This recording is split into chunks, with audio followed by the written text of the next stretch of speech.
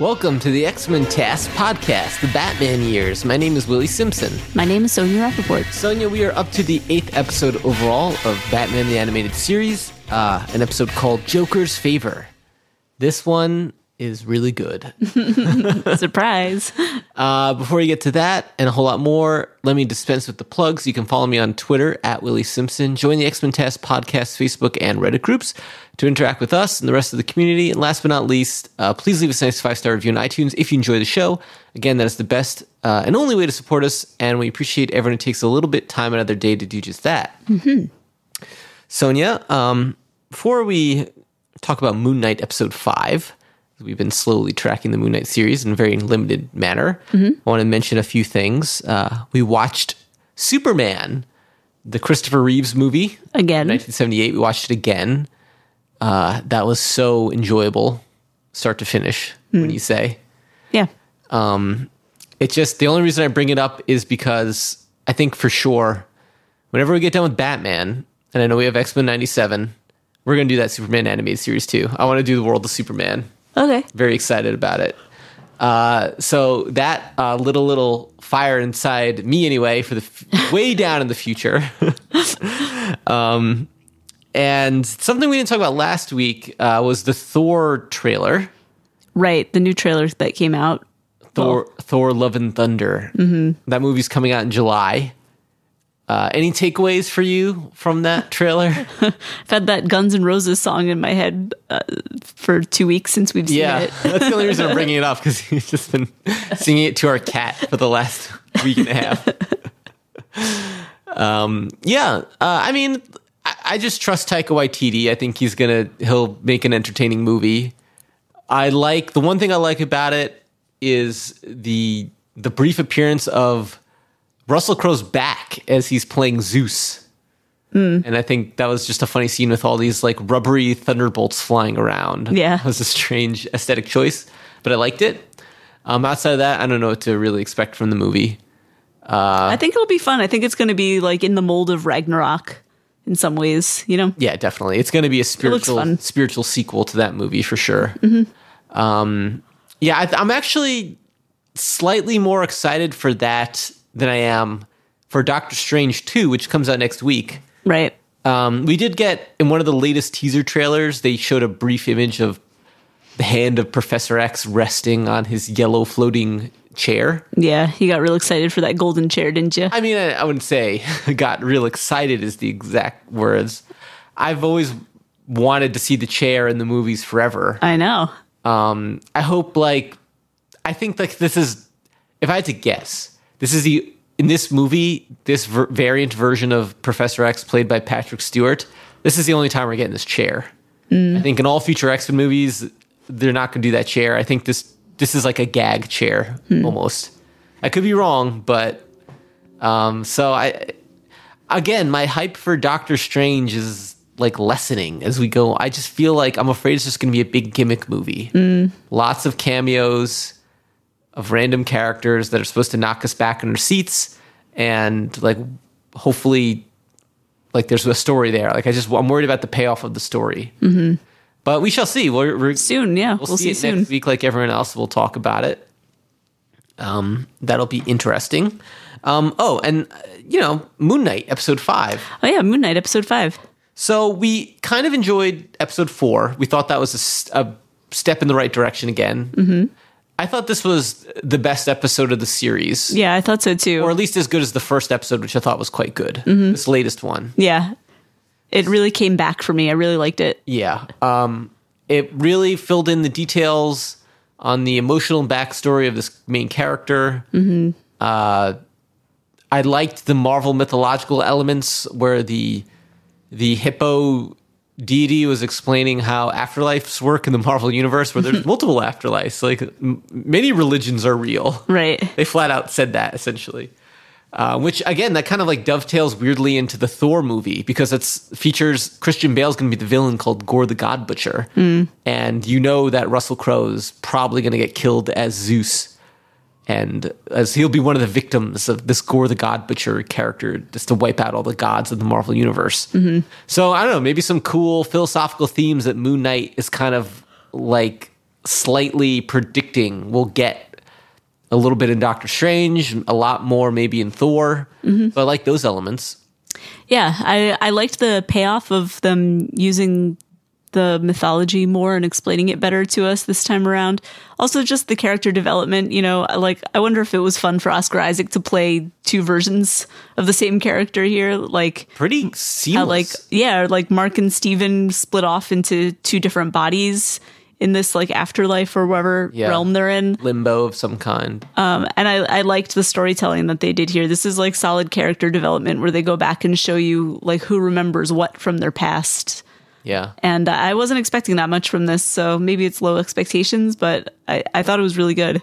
It's every actor's dream to play two parts in the same movie. It's like I think it's like a long-running joke in Hollywood that like it's like the actors considered the greatest challenge, but it's really just like a way for them to like suck up more screen time and like indulge. They get to show their range, right. Like how different my two characters are. Yeah. So I mean, Oscar. This is the ultimate like version of that in a lot of ways. But I think he's really good, and it's convincing to see him act against himself, and especially in such an emotionally heated story where it's all about the trauma in his childhood and how he invented the Steven character to deal with the trauma.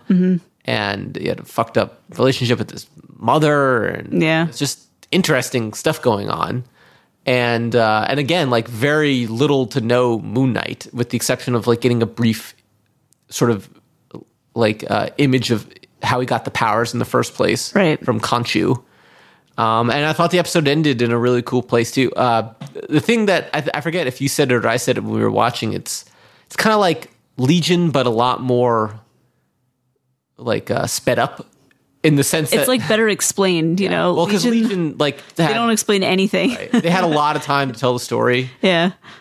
This is like they're taking elements from Legion and just giving it to you in like 2 episodes. And I appreciate. I mean, we like Legion. We said it a lot. Like Legion was the reason we started this podcast in the first place. We said, hey, a new X-Men show. Wouldn't it be great if there was like an actual X-Men show? Like, hey, that one X-Men show was really great way back when, the X-Men the Animated Series. Let's talk about that. Yeah. And so that was our roundabout way of getting here. Yeah. Maybe, talking about the future, we'll do Superman. Maybe in the deep future, to end the podcast one day, we'll do all the episodes of Legion, close it out. Okay. With the final end to the circle. Who knows? But I mean, it was good. Again, it's like it's a mini movie. It's not a TV show, in my opinion. You keep saying that, but I don't really know even what that means. Yeah. It's 6 hours. It's 2 movies or 3 movies or 6 episodes of television. It doesn't matter to me at this point. Yeah. It's all content. Yeah, that's true. It is. Yeah, you're right. It is omnipresent content. Yeah. So, I mean, again, I'll just repeat it. Why not? For the last time. Like, my fantasy of Disney Plus doing Marvel shows, live action Marvel shows, I wanted traditional television shows about characters, and this is just a more cinematic.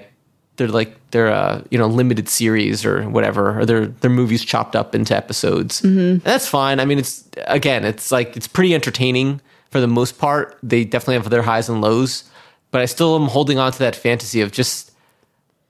The fantasy is like you're 12 years old. For me, the year is 1996. And would it have been awesome if a live-action Marvel TV show was on in prime time? But when you say you want it to be more like a TV show, you mean that you want it to be live action, but you want it to be like half-hour episodes, nice and quick. Maybe 45-minute episodes. And some of them are just one-offs to like delve into the backstory of a character or just tell a quick little story that happens to somebody. And then sometimes maybe you have like 2 or 3 episode arcs that tell a bigger story, and then you go back to your one-offs again. 100%. I mean, that's what Batman is. Yeah. It's that. And as a kid, I was thinking like, well, wouldn't this be great if this was real? I wouldn't be surprised if that comes back around again. It's just not like in vogue right now. It's not. But it could come back later, like in 10 years or something like that. Maybe it'll be in style again because all these people get tired of the long form. The Netflix style. Yeah, right. Or HBO style, right. I guess. But yeah, right. Yeah, I guess they pioneered it first. Yeah. Yeah, you're right. I mean, I don't know. It's like it's a weird stylistic thing for sure. It's a question of volume too, because network television seasons, there's like 24 to 26 episodes. Right. It's a lot of content.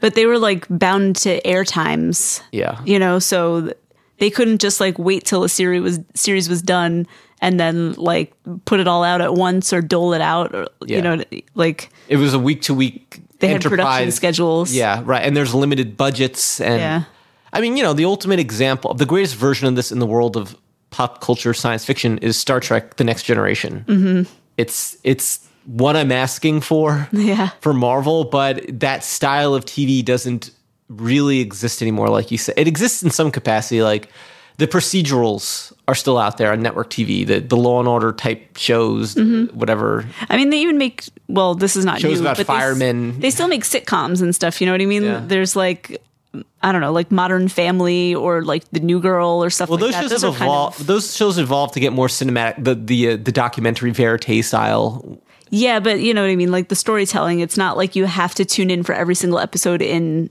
succession to... Right.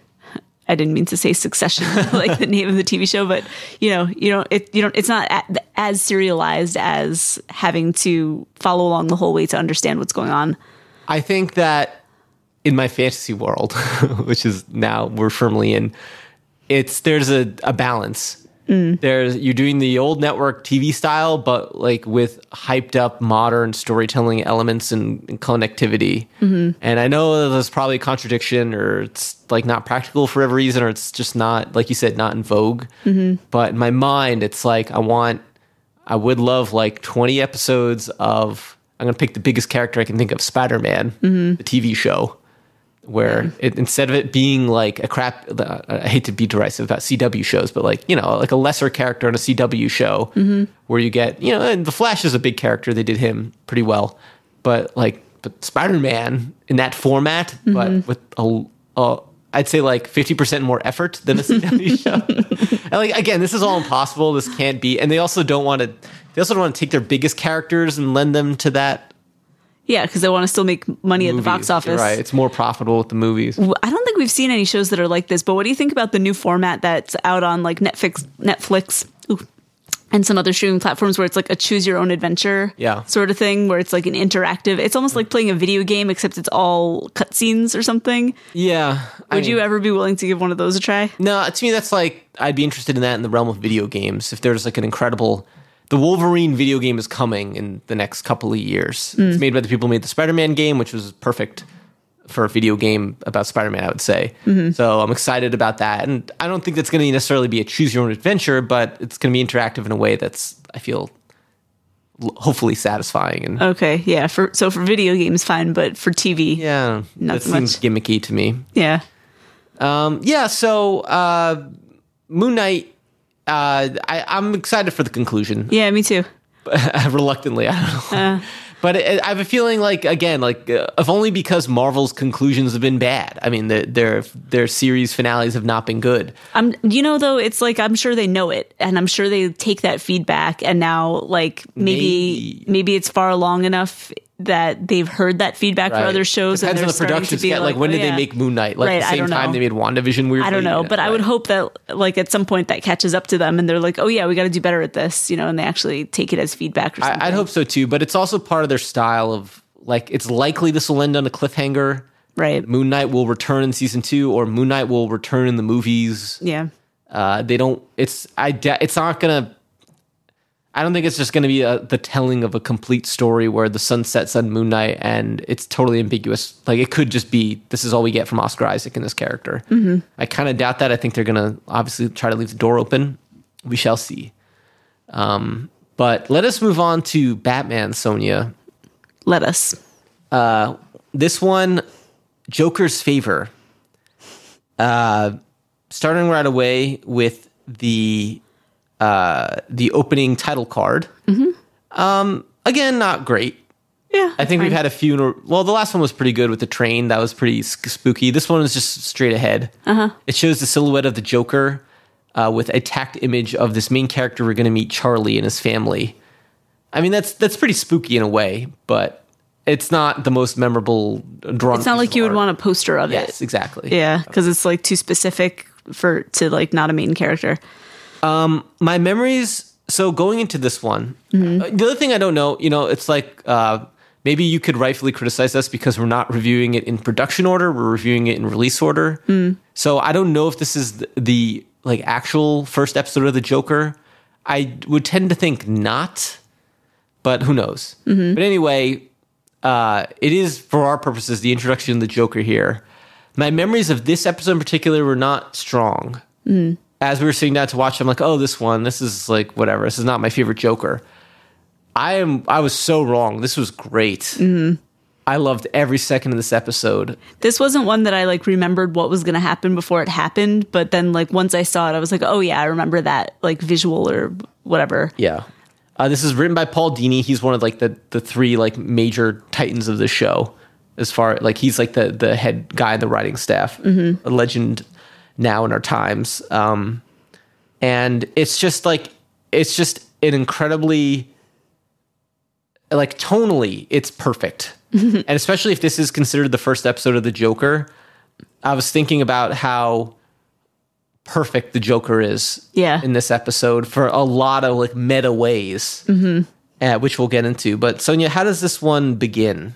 We open up on a traffic jam on the highway, and it's the main car that we're focusing on is this disgruntled man named Charlie Collins. He's had a bad day. His boss turned down his raise. His wife's making meatloaf for dinner. He's stuck in traffic. Things are not going his way. Right. It reminded me of the movie Falling Down, which I know you haven't seen. No. Michael Douglas movie from the 90s. I think that movie came out after this episode, if I had to guess. I mean, it's about a guy who's like stuck in traffic. He's like a regular kind of just nothing guy. And he snaps and goes crazy and like kills everybody. Like gets a machine gun and starts like terrorizing Los Angeles. Maybe upon further reflection, maybe this is like it's not exactly like Falling Down, but there are elements there that just reminded me of that. I just thought I'd mention that. Interesting. Whenever I see like a businessman sweating through traffic and just yelling at the world, I just think of that movie. Yeah. That's the only point about that. It's very cinematic, the traffic scene, like the movement of the cars on the highway and like the color palette is very pleasing. And then some sirens are in the distance and Charlie pulls over to let the cop cars by. And then he gets back into the lane and the Batmobile whooshes past him. And he feels a little disrespected, but he's like, all right, he's still driving. And then another car just completely cuts him off, like comes up from behind him and like cuts in front of him, no signal or anything, and he is pissed. So he says, you know what, not today. And he catches up to the car and he rolls down his window and he starts cursing him out. Well, not literally cursing, but yelling at him. And then he turns to look at who it actually is in the driver's seat. And lo and behold, it's the Joker. Okay, there's a lot to break down here. Yeah. First of all, did your dad ever get road rage? Oh, constantly. Really? Yeah, mine too. All the time. My dad, thankfully I never saw my dad fight anybody, but he would curse the shit out of people. Oh my God. My dad would curse the shit out of people, but he would get out of the car at a red light and walk menacingly over to another car really? And slam on the hood of the car or something crazy. Like that. It was insane. That is not. My dad never did that. He kept us cursing limited to us in the car with the windows rolled up. I don't think it's a lot safer. That's probably better. I mean, I feel like there might have been a few times where he would drive past a guy and say, "Hey, you fucking maniac," and drive forward. But it's amazing that road rage is a real phenomenon. Seriously, yeah. So there's some elements of. It's crazy. I mean, I am not a car owner currently, but I have owned a car before. I've certainly driven a lot, and I have never felt that in my life. I don't know. Maybe you just got to be doing the commute every day for decades. I think that's when it probably sets in with you. You're just you're being in the car in that commute, and I'm sure a lot of our listeners can relate to this. It's just it's just part of your life. To the point, it's just this part of your day in your life that where you're gonna go off the handle. I don't know. I guess it feels a little unrelatable to me personally, but it does feel relatable. We're New Yorkers without cars. Right, exactly. But it does feel relatable, like you said, childhood memories and stuff like that. So obviously it exists, but here it is. Yeah, I mean, in life. For sure. I love the the way the Batman show does this sometimes, where the story is not focused on Batman entirely. Yeah. Here it's like weird. Like Batman's a passive character in the scene. You see the Batmobile rush by this character who we're meeting as our protagonist. Right. And it's just like, it's so surreal that like Batman's real in this world, you know? Right. He's like an afterthought even. It's just like part of the fabric of the universe that you've been brought into. And you're like, oh, okay, Batman's there. I didn't quite understand the sequential logic of the car chase. Like the Joker was following Batman behind and... Sorry, I skipped a minor but important detail, I guess, is that as Charlie was driving, he was listening to a news report of like some crime that was going on at the time, like an in progress crime. So it was implied, I think, that like the police cars were going to like get this criminal out there, whatever was going on, and Batman was rushing after the cop cars to like help. But the Joker was and the Joker was just like, just skulking around. Right. It's amazing. So Charlie curses off the Joker inadvertently. He immediately knows he fucked up. He starts sweating profusely. Which happens a lot, which is a great touch of like emotional realism. Yeah, it's amazing. Like if the Joker was a real person, and in this case, he's a celebrity criminal in this world, in this universe. And you could, it's like if some crazy serial killer in real life was on the loose, like Ted Bundy or something, and you just happened to cross into him and you recognized him, and you would just be terrified that you pissed him off. Yeah, totally. So I mean, it's funny. I mean, with the Joker, it's funny because Charlie immediately knows he made a mistake. He tries to drive away as fast as he can. He like rolls up his window. He's like, "Sorry, sir." Like, and Joker's just like happily behind him, waving at him. Following, yeah. He's like, "Come on, pull over." In the windshield, he's just like waving. That's so creepy. I mean, it speaks to like the Joker's modus operandi of just.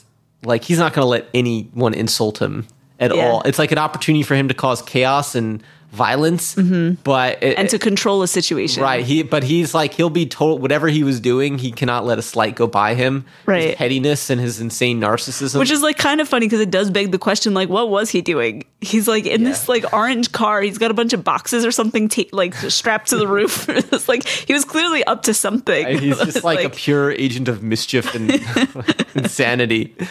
And so it's great. So like Charlie sort of gets off the highway. He's on some back road. He's like afraid. He crashes his car out of fear, and then all of a sudden he's running into the dark woods. And it reminded me of Jurassic Park. It is like wild woods, yeah. Yeah, like that scene in Jurassic Park where the guy who plays Newman, what's that guy's name? The actor's name is escaping me. He stole the dinosaur DNA, and it's a rainstorm on the Jurassic Park island. He crashes his car and runs to the woods, and that dinosaur sprays him with that black goo, and then he dies. And that scene scared the hell out of me as a kid. Like in the movie theater, I was just like, for some reason, I couldn't handle Newman getting killed. Poor Newman. Yeah. So, and here we get like the broader introduction of the Joker into the Batman universe here, and I think it's perfect. Charlie is sitting at the base of a tree trunk, trying to catch his breath and like trying to understand where the Joker is in relation to him. And he's like still sweating and breathing heavily. And then you see like lights, like beams of light coming up from the hill behind him. And then the Joker just like jumps into view and like, Charlie, like, oh no, he doesn't know his name yet. He throws 2 pennies at his feet. Yeah. Here's your 2 cents. Because the guy says, I want to give you like 2 cents of my mind or something. Right. And Joker's funny right away. He says, we can't have people cursing each other on the freeway. It's simply not polite. That's my bad Mark Hamill impression. Yeah, I can't even. I'm simply going to have to teach you some manners. Is this like a jolly to menacing? Yeah, I know. That's the other thing about the Joker is that his moods really turn on a dime, and that's one of the things that's so crazy about him because he's so unpredictable. That's like a big fear factor. Pure psychopath. Is this a clue to Joker's origins that he says freeway? Why do you say that? Because on the West Coast they say freeway, and on the East Coast they say highway. Oh, well, you got to add that to your own. I'm sure Paul Dini is in California. Yeah, that's probably true. I would say, I mentioned in previous podcasts I had read like the first 40 issues of Batman starting in 1939. And the best issues are the Joker ones for sure. Like, so many issues suck, like flat out bad comics for the time. But the Joker ones are great. And this version of the Joker, especially in this first episode, looks a lot like the original Joker from the comics of the 40s or the late 30s. The dark shadows under his eyes. He's tall. He's sort of physically intimidating too. Like that was an aspect in those early Batman comics. The Joker was a strong fighter for Batman, and like they mentioned in the comics that the Joker had like sort of unnatural strength in a lot of ways. They do that in the movies. They don't always make the Joker like a big, like physically imposing person, but he is always freakishly strong. He could sort of fight with Batman. Yeah, weirdly. And you would think that's impossible because Batman is just a ninja karate brute master. Right. And the Joker's what? And like a clown. Yeah. Yeah. But I mean, you know, it's like the Joker, he's like a very scary gangster in this universe. Like that's part of the thing too. So he's tough. And you definitely get that sense here. And poor Charlie is sweating under his collar. Yeah. And, you know, he promises Joker, I'll do anything to live. I mean, that's the other thing too. It's like, you're introduced to the Joker here, and it's not like some silly episode. It's like you're meeting a person and how a person in Gotham thinks of the Joker without like implicitly saying anything, or I mean explicitly saying anything. They imply they imply that the Joker will murder you, that he's murderous. Yeah. And like that's the central premise of this episode, and it's great and it's scary and fun. Right. Yeah, definitely. I mean, it's definitely very scary, and you get a lot from like the way they interact with each other. They don't have to spell it out for you. I mean, this guy is trapped in the woods, in the dark woods, with a homicidal maniac dressed as a scary clown. That's pretty terrifying. So the Joker takes Charlie's driver's license. He says like, "Oh, give me your wallet." And Charlie's like, "Oh, I don't have much cash on me." I like this detail. The Joker says, "Don't insult me." Like he's not in it for the money, you know? Yeah. He takes out the driver's license and he like goes over the details and he says, "All right, you have to promise to do me a favor and I won't kill you." Yeah. And he's like, "What favor?" The Joker's like, "I haven't thought of it yet." You just twaddle off to your mundane, meaningless little life and I'll just call. Amazing. And so Joker in this show especially is like, he's a huge narcissist, as I mentioned previously. Like, it's all about how he thinks people are meaningless and little and nothing. And he's like this great, big, larger than life, important person. Yeah. That is like, don't waste his time. And he just wants to control and terrify everyone. That's his goal. He's an enormous, scary bully. And I was thinking like, I mean, this is like a real mafia move in a way. Like, I feel like I've seen this in mafia movies where they'll get your information so you don't testify against them in court, or they can threaten your family. Yeah. I mean, really, it feels like, again, we mentioned The Sopranos last week. It feels almost like this might have happened on The Sopranos a few times too, with some of the characters where they would intimidate people, like random civilians they'd meet. And it's very scary and effective. Yeah. To just plant the thought in someone's head that like, you know, we know about you. And right. We're going to stay in contact. Yeah. So, I mean, the Joker is just a great villain. 2 years later. Yeah. I mean, whoa. So a title card 2 years later, which took me by surprise. I did not remember this detail, which makes it all the more cinematic, this episode, and all the more you're just like deep into the world of Batman. Like Batman is like exists in this universal, like never ending continuum, you know? Yeah. Where it's not like you missed anything as the viewer in these 2 years. It's just kind of, well, because Charlie's your protagonist, you know? So, Commissioner Gordon is getting a testimonial in his honor, and he's like kind of bashful about it. He doesn't really want to go to the ceremony and stuff, but then Batman is like hiding in the shadows of his office and he's encouraging him. Yeah. He's like, you deserve it, Jim. And he's like, oh, Gordon's like, it's like, actually, you're the one who does all the work. Yeah. And Batman's like, I'm just the night shift. You do this 24 hours a day. Which is kind of true. Like, I was like, Batman really spends a lot of time as Bruce Wayne, not like, I feel like the modern movies with Robert Pattinson and even the Christian Bale ones, they make it seem like he is obsessed and all consumed by Batman, and even when he is Bruce Wayne, he's like essentially doing Batman stuff 24 hours a day. Not in this universe. Right. In this universe, he's like definitely a lot more Clark Kent. Like, he takes a break from being Batman. It's just some weird thing he does at night, which his hobby. I like it. I mean, that's kind of like the Michael Keaton Batman too. Yeah, I like that better too. He takes his suit off at night, and he does Batman activity. Again, it makes it like a less tortured character, because you can see that he has a more well-balanced life and mind if he spends some time as Bruce Wayne, his actual identity, Right. And I think the show is pretty consistent in presenting that. I was trying to think of a counterexample, like maybe there's an episode where as Bruce, he says like, I'm Batman all the time and like the mission never ends. But I don't in this series, I don't think so. Yeah, I think most of the time when he's Bruce, he's pretty chill, and like if something comes up that he notices as Bruce, he just sort of clocks it. And he's like, all right, well, later I'll deal and he just with it. like smirks a little bit and like goes about his millionaire business. Right. He has like a nice divide between his day job and his night job. And this little line from Batman, I'm just the night shift, speaks to that. Yeah. Cut to Joker and Harley Quinn. So the first thing I thought was like, wow, the Joker stayed out of jail this whole time for 2 years. That's incredible. And then you said like, no, he's probably just back out of jail again. Yeah, I think I think it's implied that he just escaped. That makes more sense. He says something like, "Oh, I've arranged for my early parole." Oh, okay, I must have missed that line. Yeah. And this is the introduction to Harley. Yeah. What an insane character to create. Yeah, Paul Dini. I don't know if he like created her like all by himself, but probably had help from Bruce Timm or whatever. But still, like a show created for the animated series that became so popular that now there's been several Harley Quinn featured movies. I mean, she's a great character. Like, she has so much agency. There's a Harley Quinn TV show on HBO Max. I like in this episode that here she appears as Harley Quinn, and she has sort of like the same face makeup or whatever, so she looks like the Joker. So like as the viewer, you don't really know all what happened to the Joker yet, but you're like, okay, these two, there's like something weird going on with them. Yeah. And then later in the episode, she appears just as herself, as like a blonde woman with like a beautiful blonde woman, realistic looking features and coloration and everything, and it's so that makes her even more like interesting, insane, because you're like, wait, she does that on purpose? Like, yeah. So do you remember liking Harley a lot as a kid?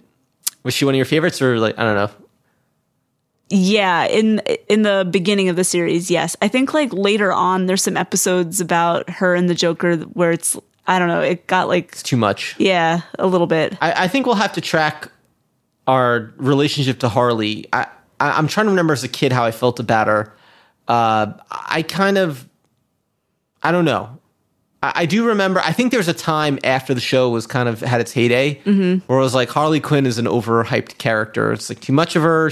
I don't get like why, like she's so beloved. I mean, that's what we were saying about the Joker too, Yeah, for sure. Like the Joker suffers from that too. It's just like too much. But really, like you can't deny she is like an all-time great DC character and villain, and that now, like, separate from hype and like her being so popular, it's like it's truly a great character, and a great invention for the Joker too. Yeah, like a real fun character to play off the Joker. I mean, she reveals a dimension of the Joker's emotionality that you wouldn't think about otherwise. She weirdly humanizes him in a strange way. Yeah. They're in a relationship, so right. Like it makes you think about that. Some kind of relationship. It's demented, right? Because she's insane. Like, well, how could anyone love this guy? And he treats her badly throughout the show too. He betrays her all the time. I think he's violent toward her. Yeah, totally. A bunch in the animated show. I know it's like in the more like movies and animated movies, they get more explicit into that. But like, in this basic version of the show, like he's violent towards her. So Harley Quinn is introduced. It's pretty cool here. I think it's like great first episode for her too. Yeah. So anyway, Joker, having escaped from prison, he wants to also honor Commissioner Gordon. In quotes, honor. Right. And I mean, I love this element too. Like this is the basic plot of the episode that like this just seems like something that the Joker would do is like plot to kill Commissioner Gordon. I think that's like just a good like basic plot for the Joker to like, to follow. Yeah. There's just something kind of meat and potatoes about it that's satisfying. Right. And Harley Quinn says to him, like, oh, you're going to call in a specialist to help? And he's like, no, I'm just going to call an old friend. And you see that he still has Charlie Collins's old driver's license from 2 years ago. Right. Meanwhile, we see Charlie. He's on some suburban street having a good time with his family. And he gets a phone call. It's the Joker. He's like, Charlie? He's like, no, this is Don. And then Joker's like, oh, don't insult me, Charlie. I know you've changed your name to Don Wallace and moved to Springdale, Ohio. Can't imagine why. And like, again, this is like great. Like, as a kid, like you're watching this, you're like, Charlie, you were smart. Like, yeah, it's like you were smart to like. You did the right thing, Charlie. Great job. Yeah. But it's like extra scary that the Joker can still track him so easily. Yeah, absolutely. And so he's like, all right, I need you to, come through in that favor of mine, fly into Gotham right away. And he's like, and if you try anything funny, like, I'd hate to see what happens to your family. And then you see Joker's. He's got these two other goons in this episode. I think their names are Roscoe and Henshaw. Second guy's name I had a little trouble writing down, but like, they drive menacingly by Charlie's house, like looking at his kids. Again, very mafioso-esque. Very. So Charlie has no choice. He has to fly back to Gotham. And again, we're just in the world of Batman, and like Charlie gets off the airplane and he sees a newspaper. It's like a really cool, like instead of the title card in this episode, I'd like the art of this newspaper if this was like a real prop. The photo of Batman in there is really awesome looking. And he just immediately, again, it's like, as a kid, Charlie has the same thoughts you have at home. He's like, if only I could contact Batman. Yeah. If only there was a way to call him. Right. And so then he's heading out the door and he sees two policemen and he kind of starts to feel relieved because he's like, maybe I could just go to the police right away. Right. And they could help me. But no, like Harley, in disguise as a chauffeur without her makeup on, interrupts Charlie and picks him up. Car's this way, Charlie. Let's go. And then, Charlie is driven to Joker's hideout, and Joker is so happy to see him, greets him like an old friend. Charlie, Charlie, Charlie, how have you been, old bean? And Joker explains to him, he's like, I'm phoning in that favor. Like, all you have to do is, you're gonna come to this place with us. When Harley knocks on the door 3 times, you just have to open the door. That's all you have to do. And he's like, really? That's it? And he's like, yeah, she's going to wheel in this big cake. She can't open the door at the same time. Makes perfect sense. And he's like, oh, okay. For a second, Charlie thinks that he's in the clear because he's like, oh, Joker's crazy. This is, he's just a nutcase who's trying to terrorize me. Maybe this is actually it. Yeah. And then, it turns out no. Yeah, it turns out no. But Joker promises that he's going to fly him home again as soon as this job is over. Yeah. Right. Cut to, so now we're having this gala. I think it's at a museum. Or it's adjacent to a museum. I was a little unsure in the geography here, but Bruce Wayne is at the gala honoring Commissioner Gordon. They congratulates him. Right, they exchange some pleasantries. Oh, I'm sorry I won't be able to stay for dinner. It does seem kind of dumb that in the show, Gordon never picks up on the fact that Bruce Wayne is Batman. I don't know if Gordon and Bruce Wayne cross paths like all that often. They do, I think, a lot in the show. I think there's, but it's not like they hang out and like spend extended periods of time together. I mean, I'm remembering episodes where there's crimes done at like Wayne Enterprises, and Bruce is often speaking to Commissioner Gordon. Is there anything I can do, Commissioner, to help your investigation? Let me know. Yeah, that's all right, Mr. Wayne. We got it all taken care of from here. Right. So I mean, Gordon, I'm gonna say I don't dislike Commissioner Gordon in the show, but he's not my favorite side character. Oh, really? I think he's just kind of like the most. They didn't like.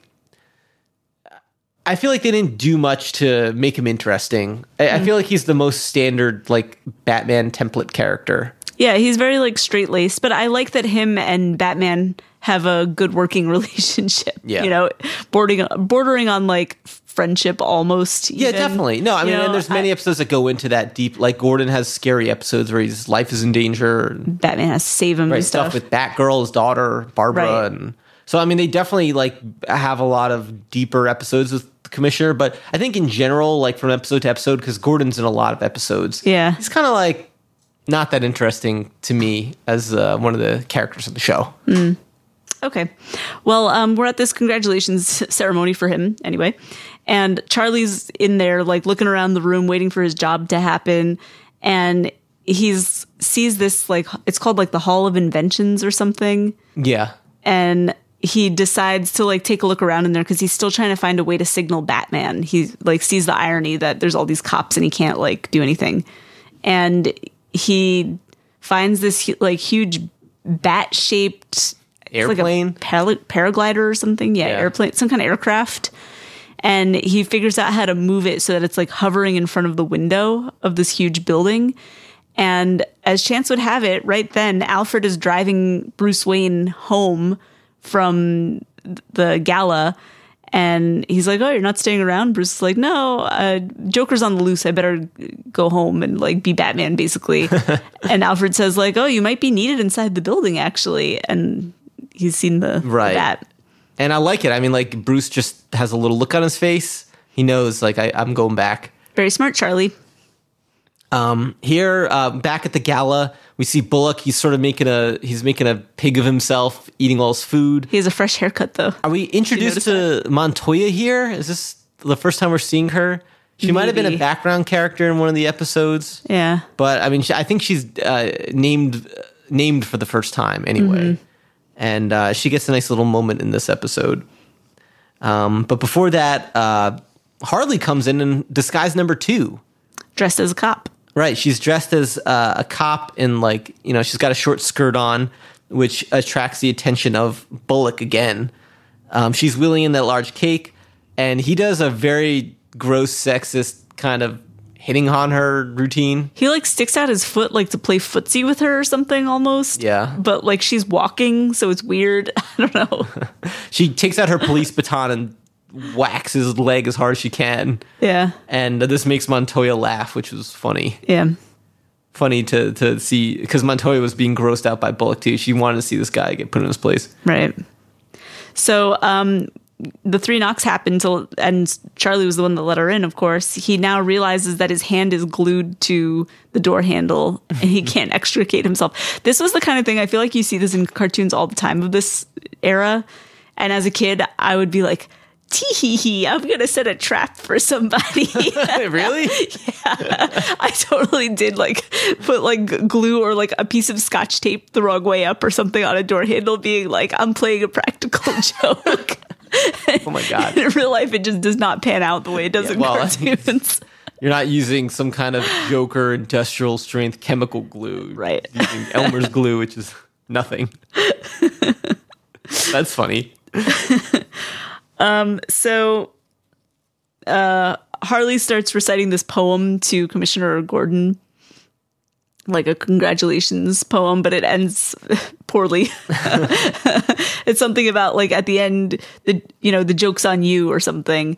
And they've somehow like booby trapped all these little centerpiece ornaments that are all over the tables to release a gas, like a freezing gas or like a paralysis gas. Yeah, it looks very painful to be stuck in paralysis from this gas. And Joker's the one who pops out of the cake. Surprise. Harley has a gas mask. She gives them to Charlie too, so they're not frozen. But Joker has a bomb in his hand. It's like a pin that he's going to pin onto Commissioner Gordon's jacket. It looks like a bomb from Looney Tunes. Dynamite sticks. Right, dynamite sticks with Joker's face, like a sort of like a... It's like Joker's face is on it, but it's got digitized eyeballs that do the countdown. It's pretty funny looking. 60 seconds he's got. Right. Charlie just looks at him. He's like, you promised to send me home. I never said alive. So Joker, you cannot be trusted. The bomb is ticking down. Luckily, Batman's here. I appreciate that Batman just opened the doors of the skylight. Right. He didn't have to like crash violently in with broken glass everywhere. Yeah, good point. I was like, that's a classy move, Batman. Yeah, definitely. Batman arrives. He gets the bomb off of Commissioner Gordon. Charlie's the one that points it out to him. Right. He wraps it around his grappling hook and shoots it up out of the skylight. That's pretty cool. The explosion happens. Again, the show has great explosions. Joker's escaping with Rocco and Henshaw, who are robbing the museum. They have a bunch of golden artifacts tucked under their arms. He says, that came from outside. So he knows he's been foiled. To the van. Yeah. Then they see that the van was the thing that blew up. Right. Charlie fills Batman in on his history with the Joker, saying how he's been sort of... Is blackmailed the right word here? I don't know about blackmailed, but sort of terrorized, coerced, into helping him. And I mean, blackmailed, because Joker said he was going to hurt his family if he didn't. Right. Batman then takes out the 2 henchmen pretty easily. He sort of ropes one up and then kicks another guy, and then he corners Harvey I mean, not Harley. And Harley pulls a dagger on him, but she just meekly gives up, and Batman easily handcuffs her to a railing. Mm-hmm. So Harley is never really much of a challenge for Batman in the show, I think. It's kind of, she's also like unhinged in the same way as Joker, where like her moods really turn on a dime, and her unpredictability is one of the things that makes her, like, puts you on edge about her. You know? Like in the recent movies with Margot Robbie, they make Harley into this really dangerous killer that like wields weapons and like does this incredible acrobatics. Yeah. I feel like in the cartoon, we'll have to see, like, I think she can do some acrobatic stuff. She can flip around a little. Yeah. But she's never really seen as that dangerous with weapons. She's more of someone like planting Joker's bombs and kind of just helping She's him. like up to mischief. I don't know. It's funny because it's like she is really just doing his bidding. Yeah. But it's like also she's really having fun. Like she's really doing whatever she wants like at any given time. She's like a demented stagehand or something. She's like in some kind of traveling clown troupe. You know, that's the impression you get of her. I mean, which makes sense because her character is Harley Quinn. Like she's dressed like a Renaissance fair, like a clown. Yeah. So Joker escapes into this Mayan pyramid replica, and he says it's like, oh, it's so great that they made like a fully working replica, complete with all the poison darts and fire, right? Spikes in the floor under hidden, floorway trapdoors, right? I mean, like, is that how Mayan pyramids really were? I don't think so. And it's like, I don't. Why would the museum make the exhibit deadly like this? Yeah. I mean, in my mind, it's like the Joker had to have set up these traps, but you don't know. And it's like at the same time, you don't care. It's like the cartooniness of it is great. Just it's a great set piece for Batman to tangle with Joker. It's a lot of fun. So the logic of it doesn't matter. And like Batman, like seemingly falls into this like bed of spikes. He's fine, but Joker gets away, and he's in a back alley, and Charlie confronts him. And this is a great moment of the episode that kind of I didn't remember the scene. It took me by surprise here. So Charlie, he grabs Joker by the arm, and he like punches him in the stomach. Yeah, pretty hard. And he takes out this another bomb, and he's like, "Oh, like this came out of that van before it exploded. Good thing I saved it." And he basically says, like, I'm going to take you down with me. Like, I need my family to be safe. You've caused me to snap. If I'm going to die too, that's fine, as long as I know you're going down. Right. And Joker starts to get terrified. I mean, this is a great scene, too, because they're teaching kids about standing up to bullies. Obviously, this is an extreme set of circumstances. I don't know if that's what they're saying. I think it is part of the lesson here. I was thinking about this. This is part of the lesson of, like, Charlie, it's not enough for the Joker just to get arrested and Charlie to be safe. He kind of has to, like, you see like how terrible his life has been living in fear of this man. He had to like change his whole life around, do all this stuff. And Charlie has to kind of like reclaim his courage. I don't think they're showing Charlie as an example of what you're supposed to do. I think they're trying to say the opposite, actually. Don't be like Charlie. Look how insane he went. Well, no, but he's doing it in cahoots with Batman. It's all like a trick. In the end. Batman was the one who gave him the dud bomb. Right, but right now you don't know that, though. I know, but I'm saying, I just remember, all right, let me put it this way. As a kid, that's how I took this episode. Really? Yeah, okay. I remember like saying, oh, like, I get it. He has to stand up to the Joker and show he's not being bullied. Oh, I took it. That's not how I read it at all. I took it as like, don't get obsessed with like vengeance or something because it makes you go insane. Yeah, but but he's not really insane. I know, but yeah, I know. All right. Well, anyway, you can interpret it in lots of different ways. It's a really good episode. So he's threatening the Joker. The Joker is like shivering, like shaking, begging for his life. And here you get great characterization on the Joker via Charlie. He's like, your life's going to end. It's not going to be through some big scheme. It's not going to be a great epic final fight with the Dark Knight. You're going to be killed by a nothing like me. It's just like everything that Joker's greatest fear of just being finished in an unglamorous way. In obscurity. Right. Yeah. And it's fun. I mean, this is a great bit of acting by Mark Hamill, where he's sort of begging for his life. He's like, Charlie, don't be crazy. He says, what will Batman think? Or something. It's like calling for Batman to come save him. And then Batman appears, And he like shows up right behind them. Joker's like, how long have you been standing there? And Batman's like, long enough or something like that. Joker's still kind of like in survival mode, I guess. So he like hands over all the information that he had about Charlie. It's like this big book. There's like coins and stuff falling out of it. He's like Bugs Bunny with his pockets. Just yeah, like he's tons like, of here, crap in take there. this, take it all, you know. And then the bomb turns out to be just like a gag bomb, like a ribbon comes out of it or something. Right, and Batman laughs, and Joker's annoyed, and he's arrested. Right, just taken into custody. And Batman says, "Go home, Mr. Collins." And then Charlie shuffles off. He says, back to Ohio. Maybe my wife will even make meatloaf. Like this time, he's looking forward to it. Yeah, and the episode ends. And that's that. I mean, it was a great episode. Yep, that was a good time. Like, really a fantastic introduction to the Joker. He's big, he's scary. There's good twists and turns. It's just a very satisfying story, A to Z. It's another one of those ones where it's like you come into this story and the characters are fully formed.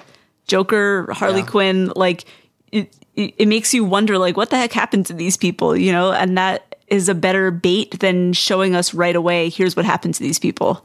Yeah. Take note, movie makers. Yes. It's like, thus far, what the show is doing is, it's not the origin of Batman. It's not the origin of Joker. It's the introduction to a world that exists, that's just like in full movement, that has like all its gears ticking properly. Yeah. And that is such a much more compelling doorway in than just doing a straight up origin, whatever it might be. Spider-Man, the animated series, followed this path too. X-Men as well. It's like the world's already happening and you're just kind of catching up. And that's a lot of fun. I think ultimately it is a little more satisfying. I mean, I think an origin story can work if only it's the true origin. In the sense, like, you're doing a big, ambitious project, and you're telling the story from the very beginning, and you know you're going to have 20 movies or episodes to come.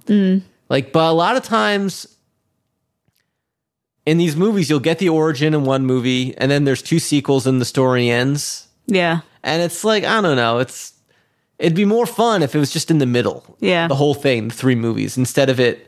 And I guess like maybe that's what the new Batman movie is kind of did.